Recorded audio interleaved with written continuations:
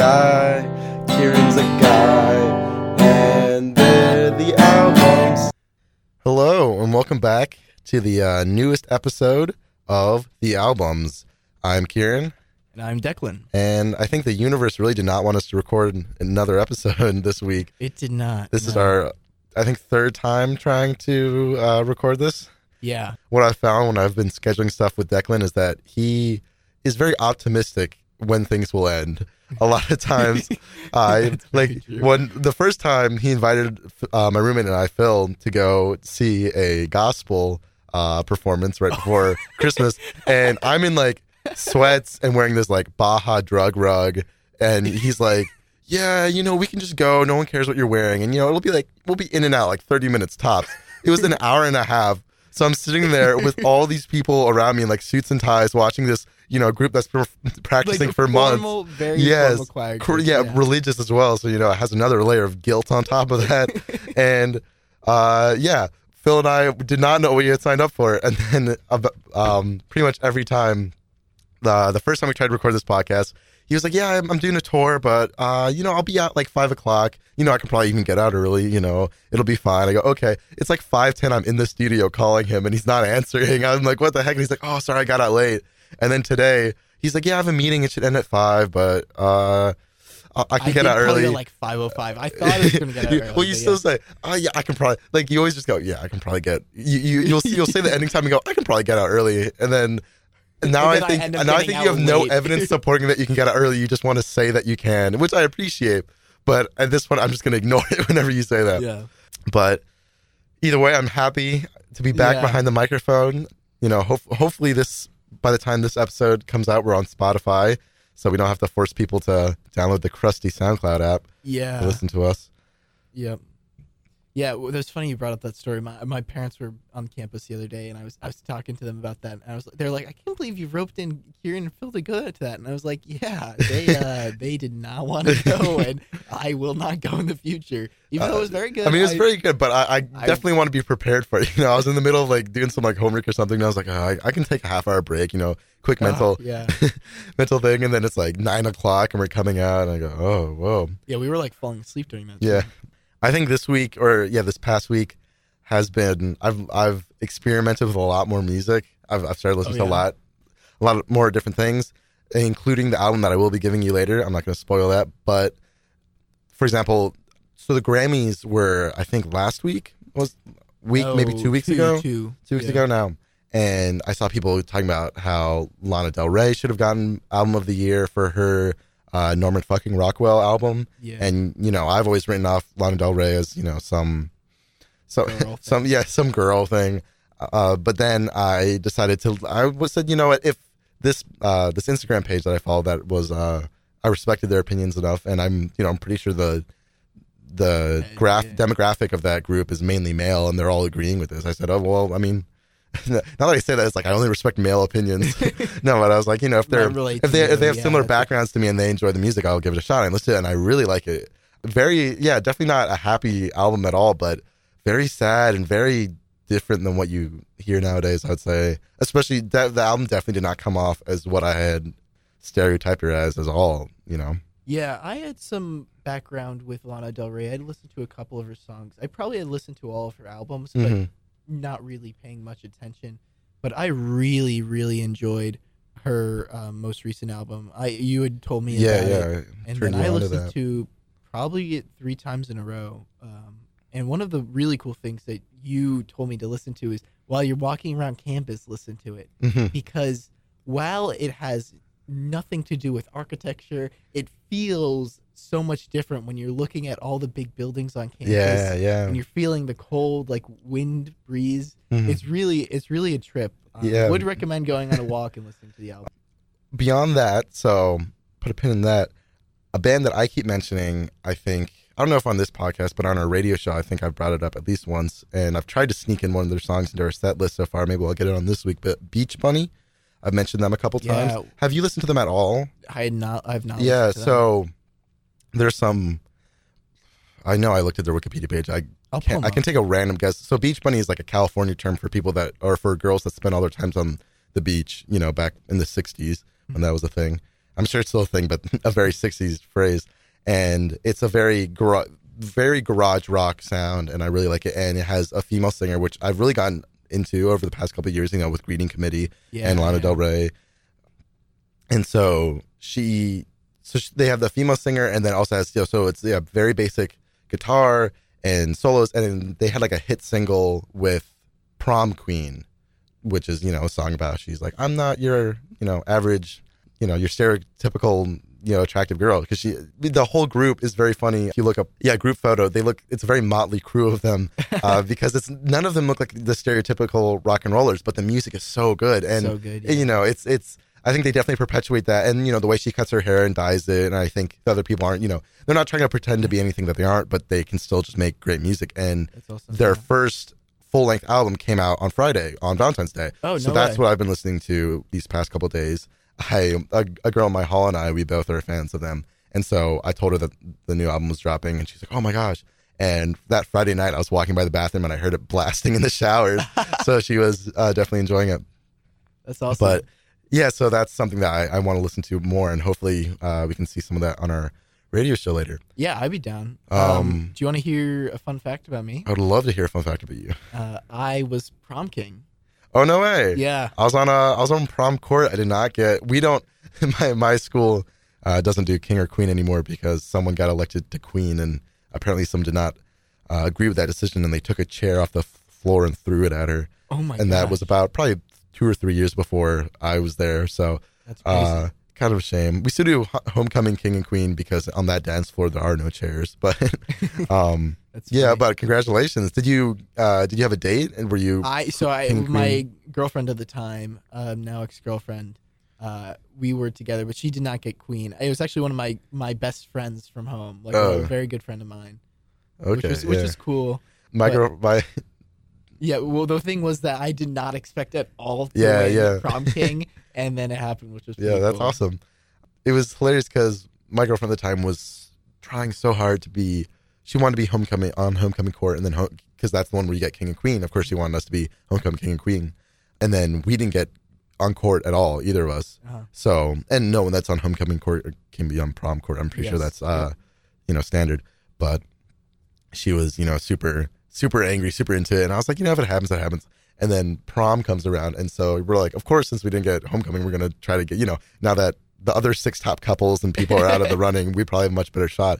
And so we campaigned and we put things on our social media, and then I got it and she didn't get it. And so no. She was very upset about that, and I felt very bad, but I mean, it was. I thought I could see the humor in it much earlier than she can. That is she could. very funny.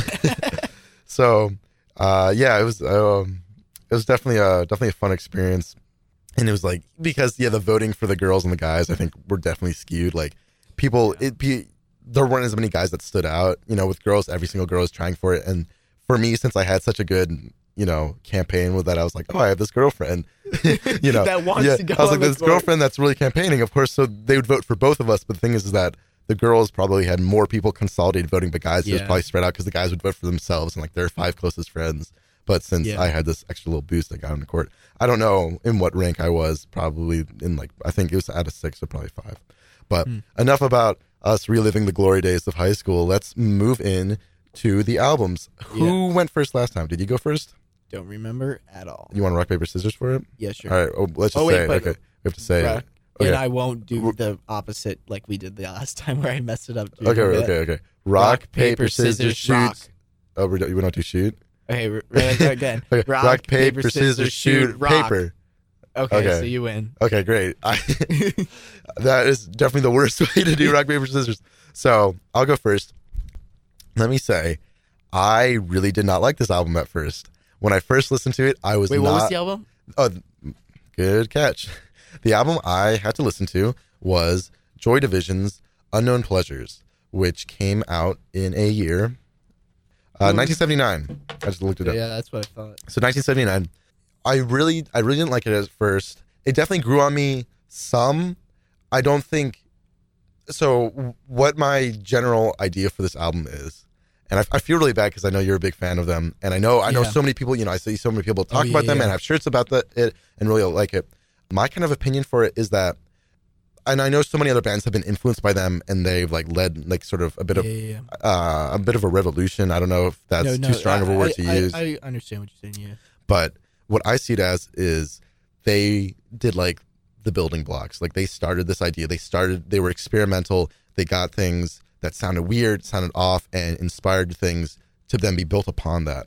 Mm-hmm. And I do enjoy all the things that have been built upon it, but I don't know if I specifically would go back and listen to this, you know? Yeah. I'm excited to start talking about this because Joy Division's like one of my favorite bands. Yeah. And I think their next album is better than this one. Because they only have two, right? They only have two. Yeah, and I started to do some... Did you do... How much research did you do? I did... Because I knew that the lead singer had killed himself, so I did a lot of research on him, you know, reading his Wikipedia page. Yeah. And then I did another good amount. I did a precursory amount on the band itself because, you know, it seemed kind of short because, you know, they were only together for a little bit for 2 albums, then it became New Order. But, like, I saw that they founded the band when they went to, like, a Sex Pistols concert. Yep. And then... when I started reading more about the, what was it, Ian Curtis? That's his name? Yeah, Curtis.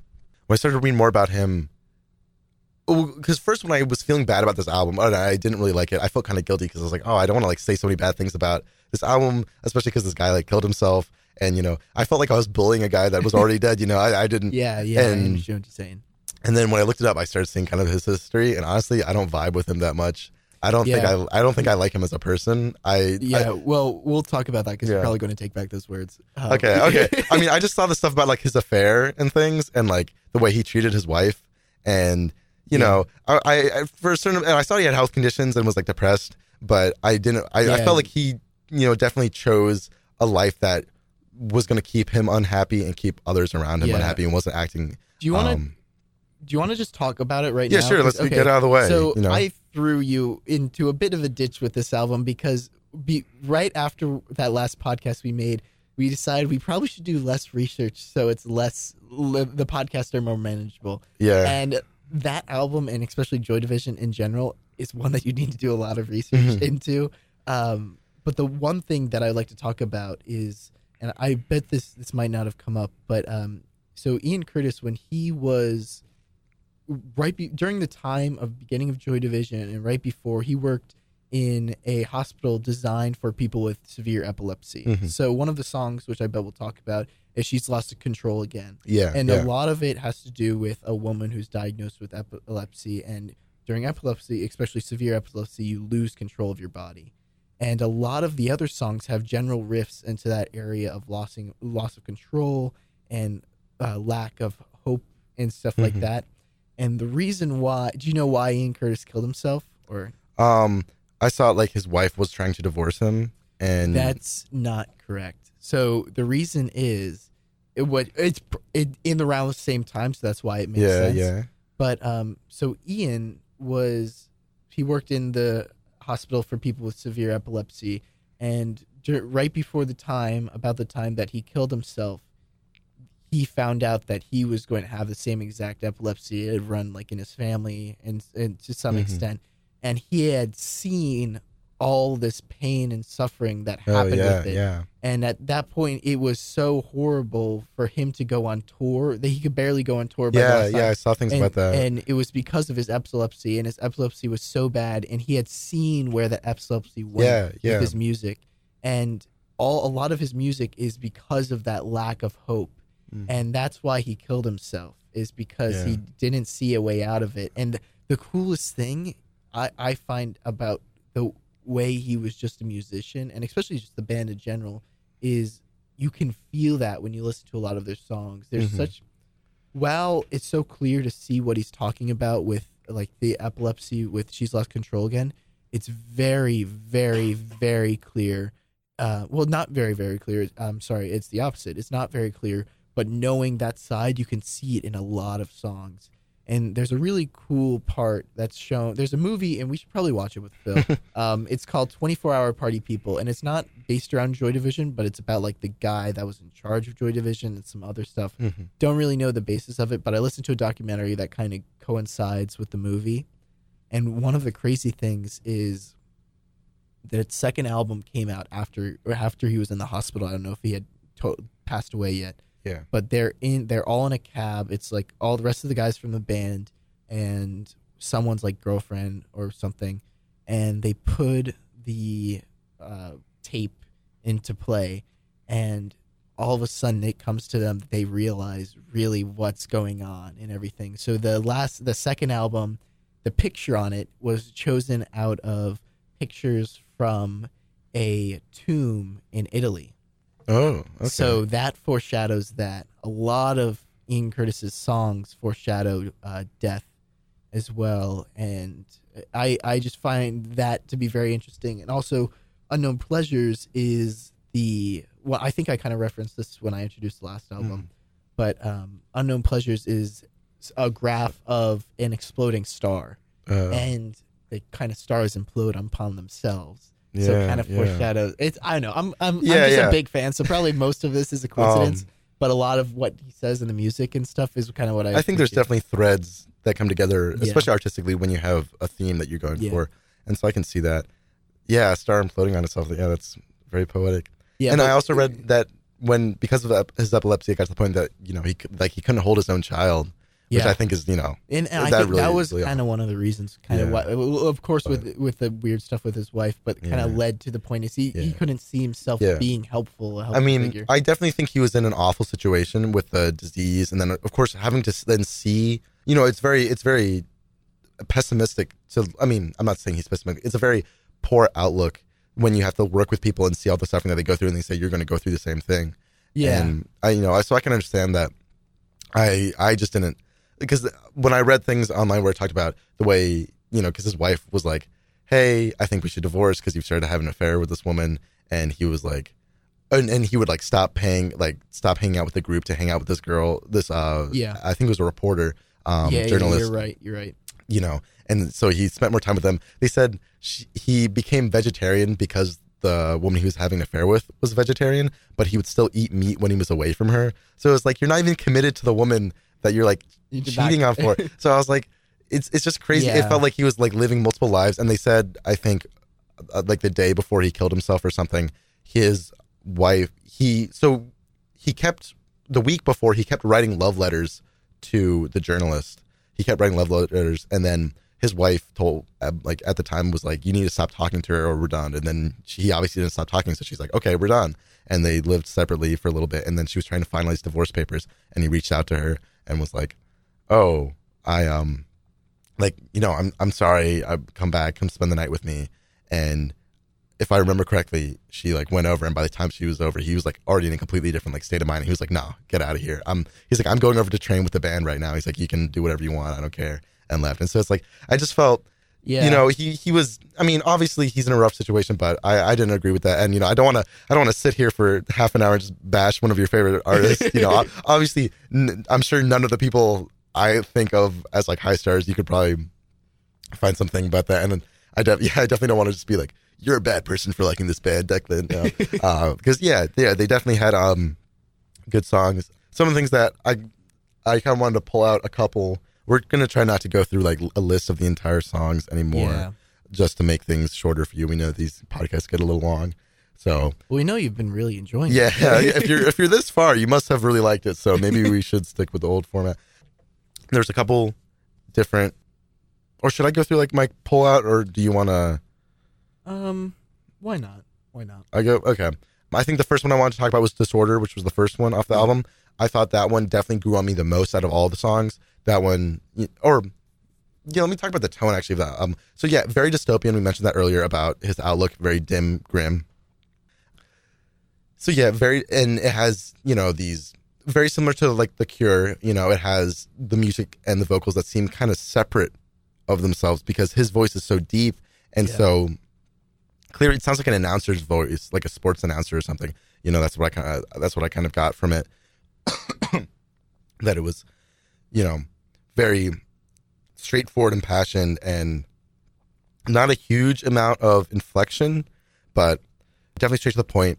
And how The Cure was like dystopian in the fact where it was like, you kind of felt like you were out of control. You were like floating in the abyss. Mm-hmm. I felt this album was very dystopian in like a Terminator kind of vibe where the world's already gone to crap, but you have a shotgun and you're going to go into the local bar and like, go crazy or something, because with like the bottles breaking in the background and all that ambience that they put in, I think definitely adds to that feeling that you're in like some smoke-filled bar just like drinking your life away or something. Yeah. As opposed to just crying in your bedroom over some girl like with The Cure, So like this one's after your wife and kid have already left you and you're like, what have I done? You're a grizzled New York cop and you're like, what do I do with my life? But maybe not. But I thought, overall, guitar wise, very, like I was saying, experimental, very sort of simple rhythms, very repetitive throughout it, which not like that's a bad thing, but it definitely like hammers home that melody and, keeps it repetitive and keeps it going. And some things aren't, I felt like some things were kind of hit or miss. Some things definitely were like, oh yeah, that's a weird melody, but it, is sticking with me and I appreciate it. While other ones I felt were like, oh, I don't know if that was really the best choice for that solo that you did, or like I was like, it felt a little like, too simple, or maybe, but that's the whole point of being experimental, is that not everything is going to work, not everything is going to stick. It's just about changing your point of view about the art, and I think that's really what they accomplished with this album. But I think Disorder was the first track I wanted to talk about. I thought that one, grew on me the most. I think it was the most, it was very interesting. Most popular song. Yeah. Oh, wow. Off that album, yeah. Mm-hmm. I thought that one was really good.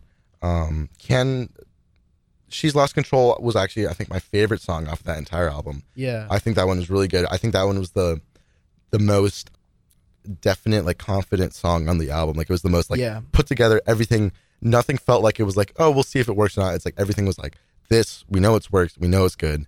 And that's, it all went together very well. And real quick, by any chance, did you watch the music video of She's Lost Control, or the live performance on MTV? No, I did not watch You should it. really watch it. Right, It's really cool because Ian Curtis, he like dances like epileptic in the whole thing, which is really odd, but it doesn't look natural. And also, I bet you saw pictures of Ian when you were doing like he like doesn't look healthy at all, and it kind of gets that their whole band has that vibe of that you're kind of been talking about. I thought Shadowplay had the best guitar on it. Had probably the best solos. I thought that sounded the best. Again, like not too experimental or too just like, let me bounce around these like three notes for a little bit. It felt, the more I talk, the more I feel like I'm saying like, I like things to all sound the same. I don't like anything new. I only like the same 4 Led Zeppelin songs and that's it, or something.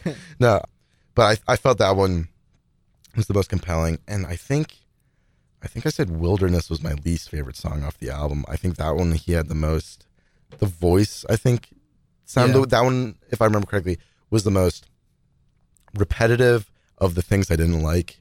Okay, repetitive, and then like the voices and the noise, like the dissonance. And so I think if it's going, it obviously is going, I think, to kind of, make you, not to make you feel happy. It's not an album to like really not. It's not an album that, you're going to put on the way to school or something with your kids in the back or something, it's not uplifting. And so I think they really accomplished that.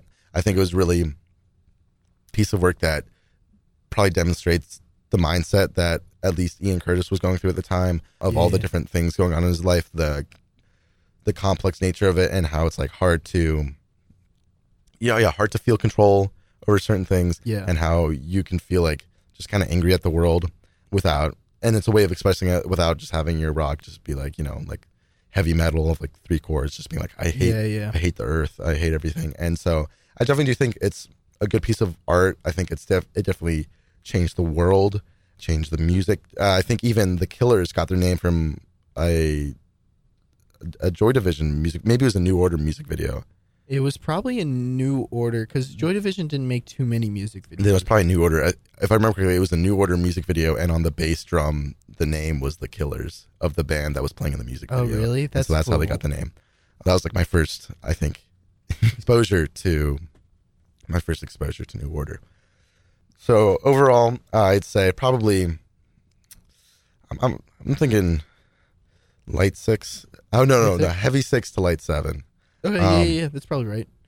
So like I said, not something that I would personally go back to, but I definitely appreciate the thing that it's done. And I think if you're definitely into that kind of music, it's worth a listen. Like if you like some of the alt rock and like harder stuff that's kind of come since then, I think it's definitely or if you just like being sad. Yeah. One thing I really wanted to, I kind of wanted to add, because you brought up New Order, and of course, like we kind of talked about what led to the transition, because I believe within 4 years of Ian Curtis's death, New Order was performing at MTV for Blue Monday, I believe. So it's really cool, because I personally felt that there was a great transition to New Order, because looking back, and I was thinking about this the other day because I have nothing else to do, and I just think about the philosophy of New Order and Joy Division. But their music video for Atmosphere, which is kind of one of their more famous songs on their next album, in that music video, it's really weird. They're like people in robes with pluses and minuses on them, I believe. And during that, there are pictures of Ian Curtis that are being brought around by, how there's those creatures from Star Wars that have the big thing with the wheels in The Mandalorian. It's that the creatures, and they take apart all the ships. Oh, Jawa? Yeah. They're basically like Jawas, and they carry around like this picture, multiple pictures of Ian Curtis around. And that song makes a lot of sense for that, because it's one of their more happy-esque songs, more, I guess you could say, fulfilling songs that they did. And then the transition into New Order, and a lot of the songs are much more upbeat, a lot happier. Oh, and yeah. The cool thing that I would like to hope is that if Ian Curtis didn't have that path down, this is the kind of music he would have wanted to do. And I feel that that's kind of where the band ended up going. So that's kind of where they did want to go. So I always think about that whenever like I get sad listening to Joy Division, is that there were happier times with New Order. I would definitely like to start listening to some of New Order's stuff. Yeah, maybe I'll give you an album. One thing that I definitely thought while I was listening to it was that it sounded kind of rudimentary when I was listening to it. Like I was talking about the building blocks. Like I sounded like, to me at least, I was like, oh, they have good ideas and stuff. It just needs to be, as a guy with no real history playing or being a huge performer, what it kind of sounded like to me was that, like they had the ideas, but they just need to like workshop it a bit more and get it into a place. And of course, maybe that's me being a bit like, it needs to be more consumer friendly or something. And obviously that's not, I'm sure they probably had people there telling them the same things, but that's obviously not what they wanted to create. And when I looked it up, they were all very young when they made that. Because it was Ian, 22? Yeah, probably. So, very young and, very early in their musical careers, at least. So I definitely would like to see how they grew as musicians. Because I felt, at least, that, like, some of the guitar, while I did like the guitar in it, I don't know if I felt like it was really technically very challenging. I felt like it was, they were kind of, it sounded like they're kind of either working within, like, someone's limit. Which, I don't know anything about the guitar, so I don't want to, be insulting him. Yeah. Maybe that was, again, what they're going for, just a simplicity was their goal in the end. Yeah, it sounded like it was a group that definitely was started and had, like, the right ideas, and I would have liked to see it develop more. Yeah, the cool thing about Joy Division, especially comparing to the time frame, is, like you said, they started after a Sex Pistols concert, and the other major band at the time was The Clash. And coming from, those bands are very simple songs. Like, you could like pick up a guitar. Probably half of them have the same 3 chords in them, Yeah, so the cool thing is, while we think it's so much more rudimentary because we keep it at the level that they kind of inspired, is they really brought that, like, music should be more than 3 chords, or it should sound a little bit better than you just screaming through a microphone, which is cool to think about, and it's cool to think how they really inspired like other like sister groups, well, not sister groups, but groups at the time, like the Smiths and the Cure, kind of pushed them, and then down the line, like everything, was really influenced by those building blocks. It really shows the difference between bands like the Clash, which they want you like chanting your song, and bands like Joy Division, where they don't care about, again, the consumer friendliness of the album. They don't care about it just being something that. They want to create an impact, an emotional impact, and vision. And so, I definitely think they probably impacted the world more than they knew they would. Do you think, actually, side note, do you think Joy Division would be as big or as influential if Ian Curtis did not have Killed himself? had not killed himself. Yeah, I think so. Because the main thing is New Order also became very famous. So I think that do you think it would have had? Because I feel like Joy Division definitely has sort of like a vision, following, or it has a cult following. It kind of has this like haze around it, like it seems like it's lifted up a little bit. Because when people like Jim Morrison died, like the Doors were great, but it's like the Doors, Jim Morrison, 27 Club, Jimi Hendrix. When you have young people die, it definitely immortalizes their music, and it becomes, not to say they weren't great artists, but I feel like it automatically kicks them up a notch. I agree for that in general. I have a feeling that I wouldn't put Joy Division on that level because I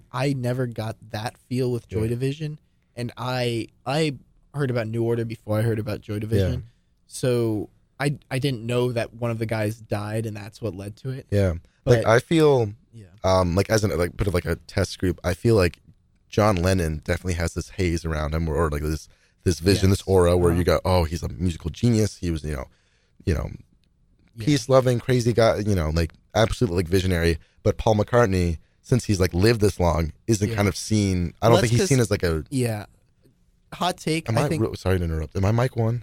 I want to your mic one. Yeah. So, hot take. I think the reason why he's not liked as much is because he made that one Christmas song. But I understand what you're saying, and I totally agree. A little bit side note. I don't know if John Lennon was definitely better than Paul. But I would say, I think it depends. I think obviously there are songs. Oh, that's tough because now that you say that, I do think of a lot of John songs. I think they were both, of course, vital for the Beatles. Vital for the Beatles. They had added so much. I think John definitely had the more technical skills because Paul McCartney can't even read sheet music. He which I think is just the funniest thing ever, that you can become one of like the largest bands in the world and you can't read sheet music. And it's, not obviously because like he didn't have the means to. He just chose, he's like, no, I just tell me what chords, I'll play the chords. And, and he played bass like crazy too. But I definitely feel, especially with the assassination, since it was an assassination, like when people are, because, George Harrison, even though that he was like the quiet Beatle and kind of stayed out of the limelight a lot, everyone knows he's like a great guitarist, great musician all around. But he died of cancer, and I feel that was kind of like, not a huge thing. But when you die in some kind of exorbitant way or some fantastical way, it's added so much, especially because the killer of John Lennon was just so crazy. He had so many, I don't know if you've looked into that at all. I have not. I could talk about, just talk about it. Yeah. Okay. Well.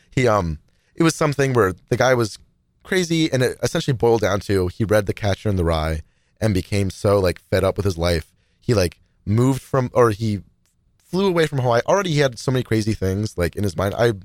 I did some research on it, but I don't know how much is like actually true or people just make up. But there's something about like him believing that he had like little people in his head that would tell him what to do or whatever. Yeah, I have that too. Oh shit, dude.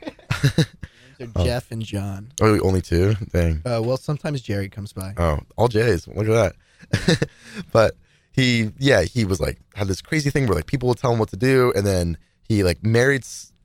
Oh, that's not really relevant. He married someone that was just like he knew for like a week or something. I don't know. Already he was just kind of crazy. He read Catcher in the Rye. He got so worked up by Catcher in the Rye that he saw himself as the main character. But the whole thing is about Catcher in the Rye is the main character is like an asshole. Like you don't want to be the main character. Yeah.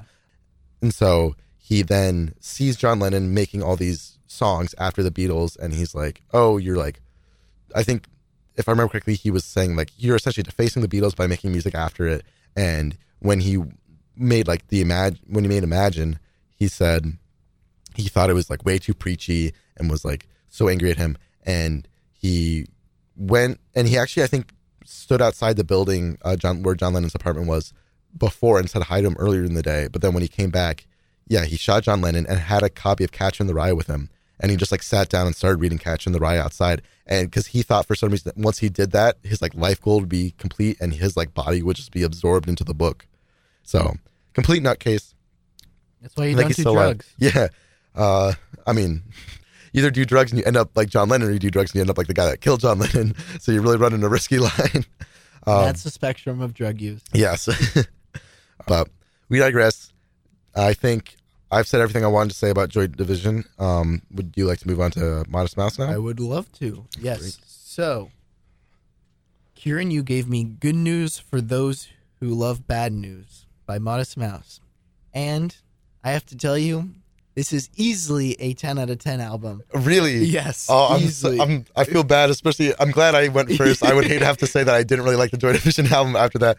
I'm very glad you thought it was a 10 out of 10. I was giving you this in mind, thinking that it would not be a 10 out of 10 album for you. I was thinking, I was like, we should start trying to get some negative reviews in here. I'll give you something that I like, but I didn't think you would like. But tell me about it. I'm excited. Yeah. So I definitely had heard some of these songs off the album just from listening to the radio over the years. So some of them were familiar, some were not. Mm-hmm.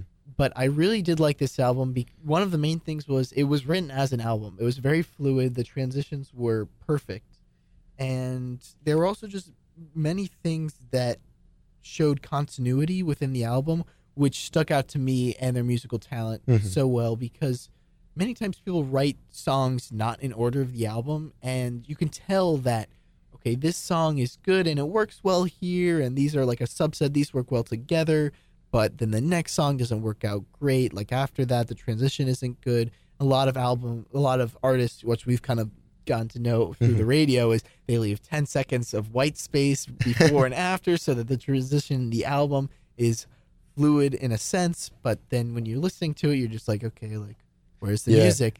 So when I was listening, sorry to jump back to Joy Division, The Candidate, that song has like a bunch of white space blank space in front of it, and every time I'd get to that song, I'd think, I'm like, are my earbuds not working? And then I'd be like, oh no, I have to wait. But it's funny, I listened to this one podcast, and there's always white noise in it for like a minute in between their ads that are throughout the whole thing, and I think, why? There has to be someone editing this that sees what's going on.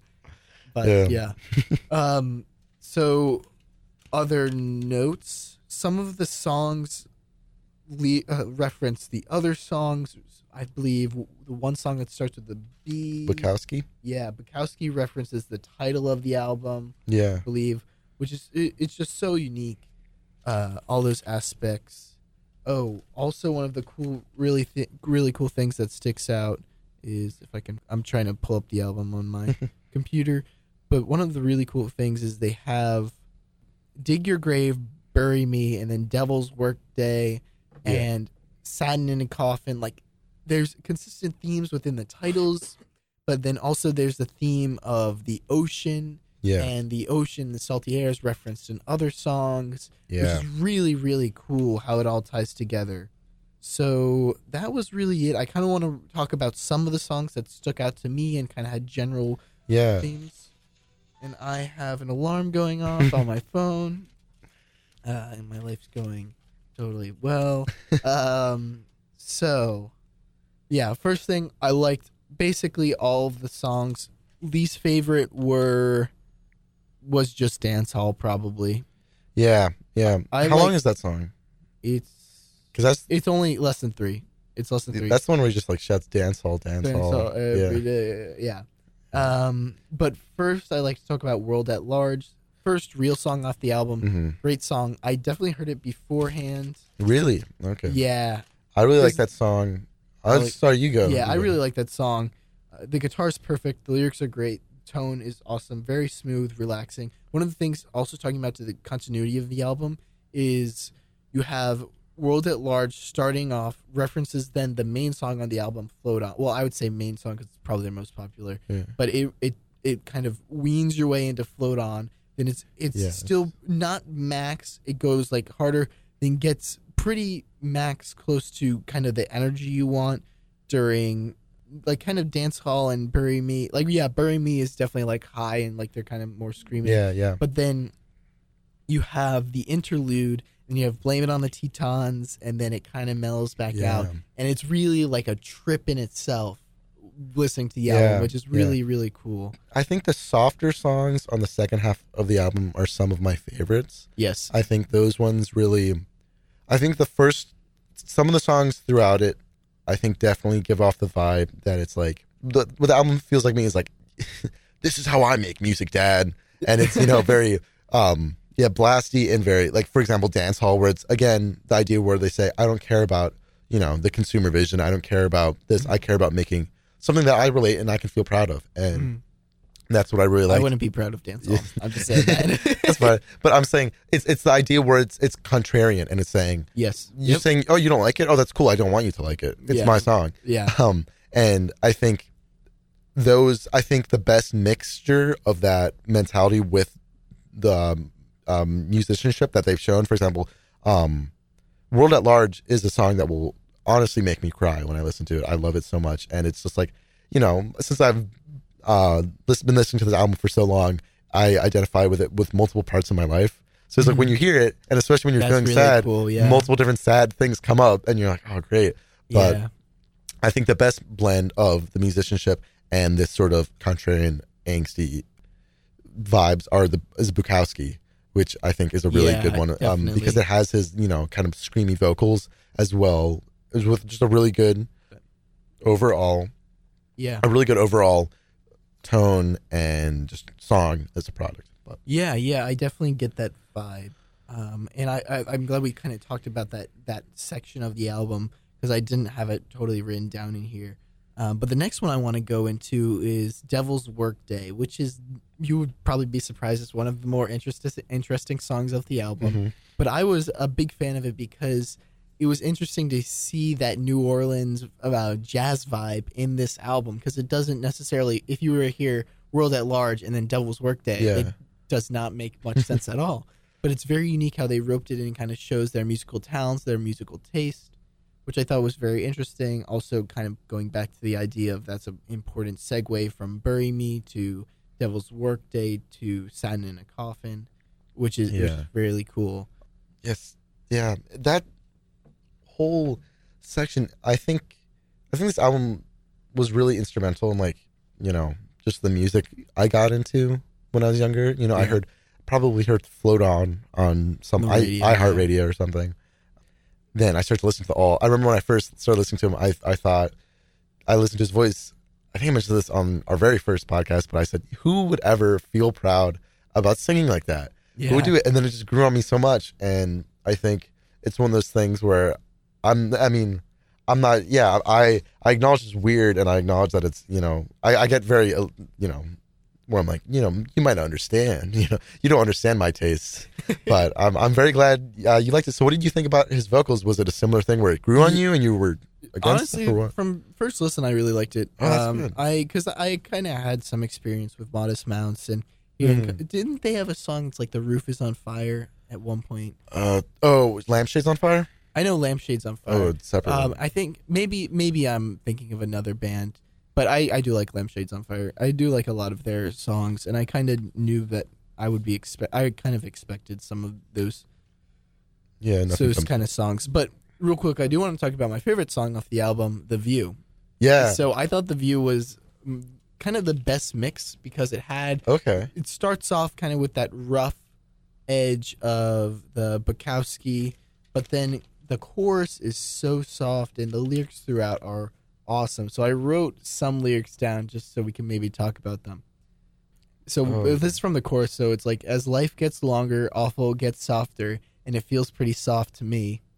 If life's not beautiful without the pain, well, I'd just rather never ever see beauty again.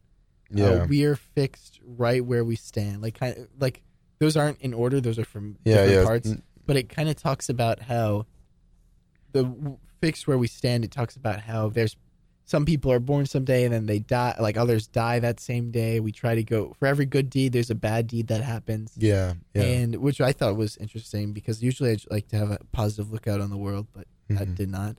And then those lyrics from the chorus with like the pain and the awful, as life gets longer, awful feels softer.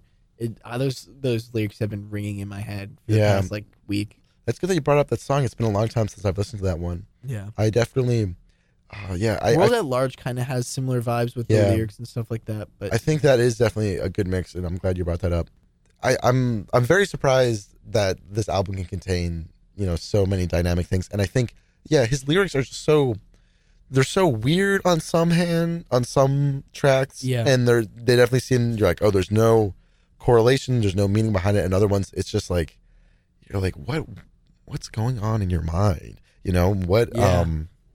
What are these things you're trying to say? And yeah, for its The View, I just looked at the lyrics as you were reading them, and I think you definitely picked out the best ones from it.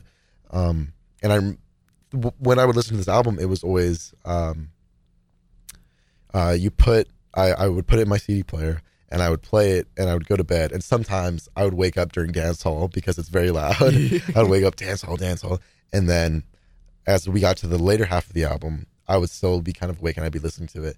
And yeah, you're sitting there in this dark room, and you're looking around, and you're just kind of a little kid. You're in 6th grade, so you feel like you're on top of the world. You feel like you're as mature as you're gonna get, and you're listening to the song, and it's essentially it gives off the feeling, at least, that it's like, life's gonna be okay. Is gonna happen is gonna happen, and nothing's perfect, but it's like it comes down to being confident. And I think that's also echoed like in the way that they produced the album, and his vocals and what tracks he chose to put on. And I think this one was one of the first albums I listened to that was definitely, as you said, manufactured as an album, especially in the way the tracks flow together, the intros, the interlude, Milo. I remember that. Yep. And that opening trumpet from the intro is so, for me at least, is so ingrained in my mind. Yeah. Because every time I hit play, that's what would start. For cool. Years. Really impactful for me. I want to listen to it right now, dude. More. Do you have an album like that? Sorry to interrupt. Do you have an album where it's like you listen to like nonstop? I was thinking about that, and to be honest, for some reason, I think I can't remember, because I totally do, but I can't remember it at the moment, which is scary. Yeah. Which is really scary, because I'm trying to think like what's going on that I don't remember. I want to find. I really hope you have a childhood album. I think it's probably the water that's destroying my brain in the school. The fluoride, dude. It's killing you. Yeah. I would definitely encourage you to find it and listen to it, because I'd love to talk to you about that. I think Disintegration has vibes. Disintegration from Disintegration, I distinctly remember like petting my dog and listening to that. Yeah. But there definitely are. I love there's probably some killer songs that bring up vibes like that to me. And there's a one 9 Inch Nails song that Johnny Cash sings, like in the cover. Hurt? I think 9 Inch Nails covered it from Johnny Cash. Do I have that backwards? Really? No, I think you have it backwards.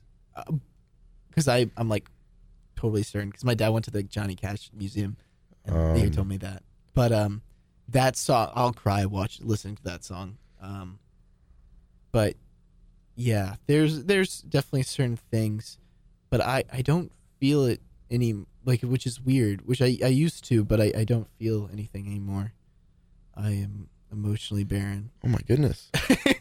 I'm not emotionally barren. It's escaping me at the moment. I was simultaneously reacting to you saying that, and also looking up to find out that Johnny Cash did in fact cover the 9 Inch Nails, which I thought was so crazy, because it sounds. I've been bopping to that song. I made a sad playlist, and it's on my sad playlist.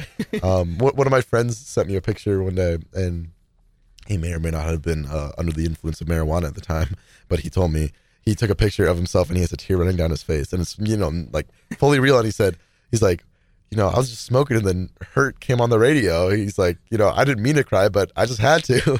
It's such a sad song. But. Yeah, no. Talk more to like how you got introduced to the album and kind of the influence it had on you as this album. Mouse, yeah. So it was definitely, like I said, heard a track on the radio. I remember I started telling my parents about it. I was like, I started listening to Modest Mouse, and my mom's like, oh yeah, okay.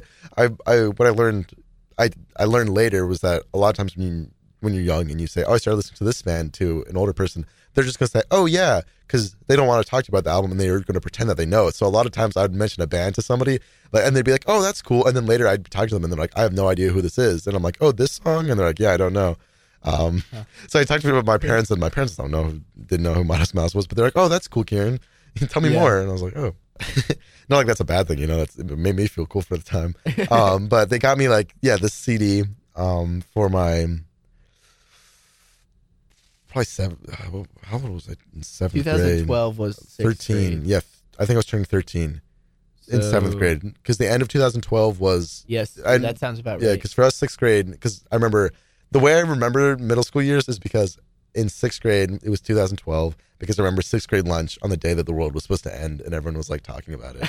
That's how I remember it. And then I'll base it off of that, going backwards. What day was the world supposed to end? I believe it was December 21st, 2012. Oh, okay. Based on the Mayan calendar. But mine's got it wrong. Yeah, I hate to tell, but spoiler nice try, guys. Yeah, had us in the first half. I ain't gonna lie. Yeah. So I would listen to it nonstop, and it was just something, because I think this album was definitely never for me anything other than like a bedroom album.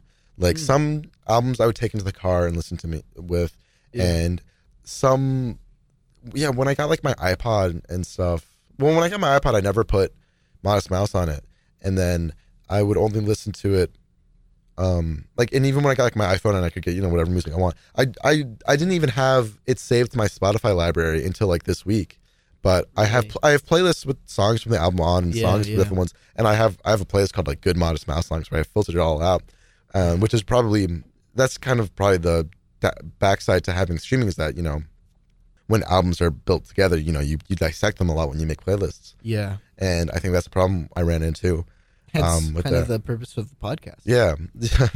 Wow. It looks like, look how it all ties back. So yeah, we're on a podcast right now. Yo, there's microphone. Do you have a microphone on me right now? I just wanted to talk about albums. I'm mic'd up. What if you had an entire podcast series that was filmed while someone just had a wire under their jacket? The other person didn't know. They thought it was just a normal conversation, but you just recorded it. Yeah. Do you know what's funny is at one point Trump's like old attorney had a mic on him. And it came out on the news, and then the other day, Giuliani started a podcast. And I was thinking it would be so funny if Giuliani wore a mic around, and that's how he interviewed people on his podcast. Like, that would be hilarious. Yeah. Oh my gosh. But yeah. So you probably have had it in your Spotify library longer than I have. Yeah. Of this song, of this album, which is crazy, because it's like, it's something that's so distinct to me, and I still remember like. Yes, some songs have faded in my memory, but I feel like I could still sing most of them. I would know most of the lyrics when I'm hearing the song. Yeah. They all have such an emotional impact and giving you a wave of nostalgia that hits you.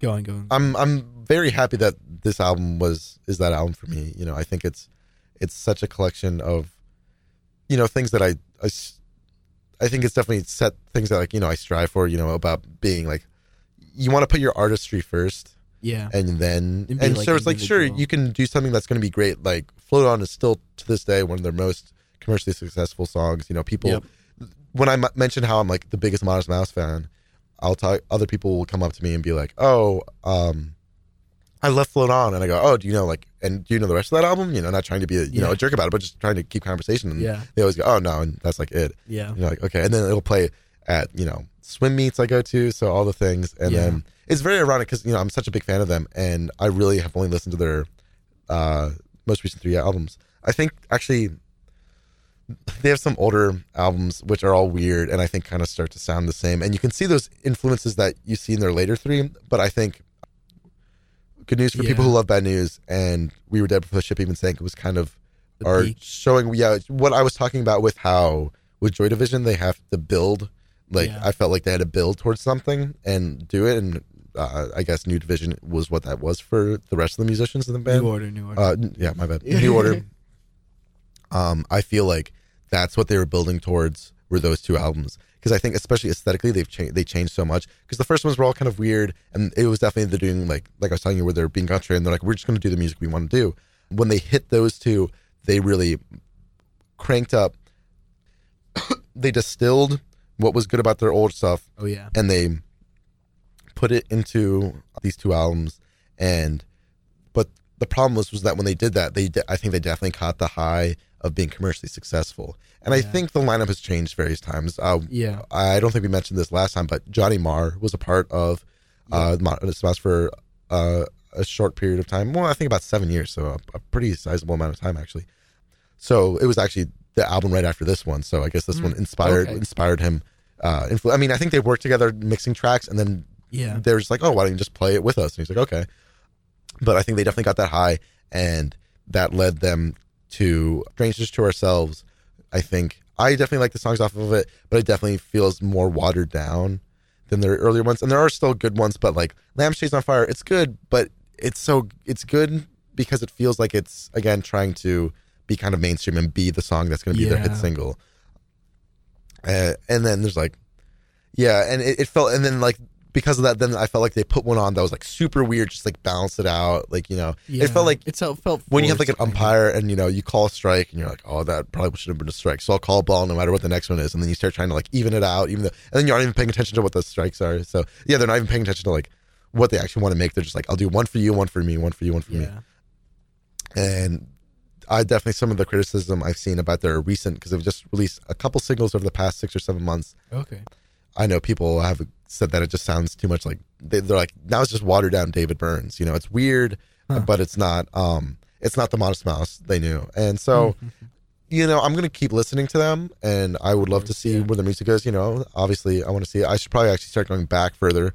That girl down on my floor that I mentioned, she's a huge Modest Mouse fan of the earlier stuff. Oh, really? I think I mentioned this when we first met. I have some artwork of Modest Mouse on my walls. Both albums that we were just referencing. Yeah, a painted version of them. I had a close friend do that, but she saw those and we're like, "Oh, you're a Modest Mouse fan?" I'm like, "Yeah," and then we talked about it for a little bit. Or I don't know if she even saw them. We just brought it up outside because she was like, "Oh yeah, but I only like their old stuff," and like she's like, "Yeah, I hate everything like Good News and on like," and I was like, "Oh, that's like the only stuff I listen to," and so I felt kind of bad because once she would come if she were to come to my room, she would see that I have the albums on my wall because I like them so much. So. I didn't know she was into that much of music and stuff like that. Yeah, she does have a good music. Yeah, she actually shared us. Yeah, I've gotten a couple. We definitely have some interest to get some people. To transition from that. One thing that Declan and I had been thinking about for this podcast is that maybe every couple weeks or so we'd have a friend come on and they would give an album that they feel very strongly about. Then both Declan and I would listen about it and come back and talk to the person. Yeah. And so, of course, as music heads like we are, we have a lot of friends with strong opinions about music. But I think one great thing about it is I kind of like the tangent I just went on about, like, the emotional history I have with Good News. And I'd love to hear that about people with other albums. I have, a friend that's really big into Mac Miller and a friend down in UMBC who I think he's kind of the most like indie person I know. Oh, yeah. He, I think, has like a Joy Division shirt that he'll wear. So I think he definitely see your side more on Unknown Pleasures. But that way, as listeners, you'll probably get a broader range of music addressed. So that way, Declan and I are just giving like the same, I don't give him 3 Modest Mouse albums and he gives me, 4 Clash albums. And then, it's just the same stuff back and forth. But so that at least, any blind biases about music choice can be. Especially since like I don't listen to rap. Neither of us listen to classic rock. Yeah, I mean, I think for us, it's gotten to the point where classic rock is like, for me at least, I've listened to it so much growing up that like I got to move past it. Yeah, and now when I listen to it, I like I definitely enjoy it and like it, but when I listen to it, I feel like it's fake. Like we're just trying to be like, oh, look how cool we are because we listen to classic rock. I never listen to classic. My dad listens to the same music I listen to. Oh yeah, yeah, which is kind of weird. One thing I do want to add, I am not emotionally barren when it comes to music because I realize the one song that has the most impact on me is Yellow by Coldplay. Oh, okay. I remember my brother singing it in the cars, like back with my dad's like old BMW. And when my dad and I saw Coldplay live at MetLife, and like it was a trip and a half. Okay. So yeah, there's one song. Well, I'll try to find the rest when I try to find the rest of my history of my life. It's like Jason Bourne, but with music. Yeah. I think that's what Jason Bourne is about. Close enough. Yeah. Yeah. A lot more killing, but pretty much you got the basic stuff. So I think probably now is a good time to transition into giving each other our albums for next week. Yes. So I went first for giving my album. Would you like to go first for giving? Yes. Album? So fun fact about Kieran and I is at the time of this recording, we did our first radio show earlier this week, and one of the bands that I played had a song called April Skies, and April Skies was from Jesus and the Mary Chain, and it was off their album, which I'm trying to find so I can pronounce it correctly. It was called Darklands. And I had watched a documentary on Amazon for just out of the blue. It was like one night, and I didn't want to go to sleep, so I just put this documentary on, and it was very interesting. A lot of bands that I had never heard of, but I loved the music and stuff. So this is a band that's new to me. I've listened to the album at least 3 times. Mm-hmm. I do like a lot of the music. I was listening to it today. And your dad had referenced how he had heard it first in this station, which is very, very cool. So I wanted to send it over to your way to see what you think. I think you will like it. It'll probably not be a 10, maybe an 8. That's my prediction. I'm more than, yeah. 1987 has very cool vibes. Did you ever watch Stranger Things? No. Okay, I think you asked me like every episode because you reference it like every episode. Oh, do I? Yeah. Okay. Well, because one of their songs, it's not on this album. I think it's on their earlier album or somewhere. Yeah, their earlier album is called The Upside Down, and that's like from Stranger Things. Yeah. But it's not from that. I think it's like D&D stuff, but it's just like interesting. Okay. But yeah, so that's my album for you. I look forward to it. Yeah. So my album that I chose, so this is a group that I knew the name of, knew the hits. Their hits have been in movies and things.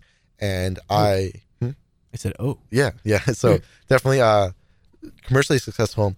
And I kind of felt that I only knew like their hits. And that, of course, when a band were that I kind of like their aesthetic at least, I'm like, I should at least, listen to the rest of their music. If you just heard any shaking, there's not an earthquake. We are right above where the wrestlers lift their weights. Oh, yeah. That's so Kieran and I just felt the whole floor shake. Yeah. Yeah. But so this group, I just chose one of their albums, or I went to like their This Is Us on Spotify. Yeah. I chose the song that I liked, and then I was like, let me listen to this whole album. So I went to the album, and I listened to the whole thing, instantly fell in love. And let me tell you, I listened to this album so much that it literally was like preventing me from listening to the Joy Division one. Like I had to be like, I had to be like, oh, like Kieran, I know you like this album. You can listen to it whenever you want. You need to listen to Joy Division so you can talk to Declan about it. You need to work on it. That's what I feel like right before I I was like, you need to be able to give notes. This group is, have you ever heard of Mike D, MCA, and Ad Rock, otherwise known as Beastie Boys? Oh, no way. Okay. Tell me the rest. Oh, the album is called License to Ill. That was the band, the group member names. So License to Ill is their first album from 1986, and a quote that is often said about this album that when I've looked it up, it has some factual inaccuracies, likely. Licensed to Ill.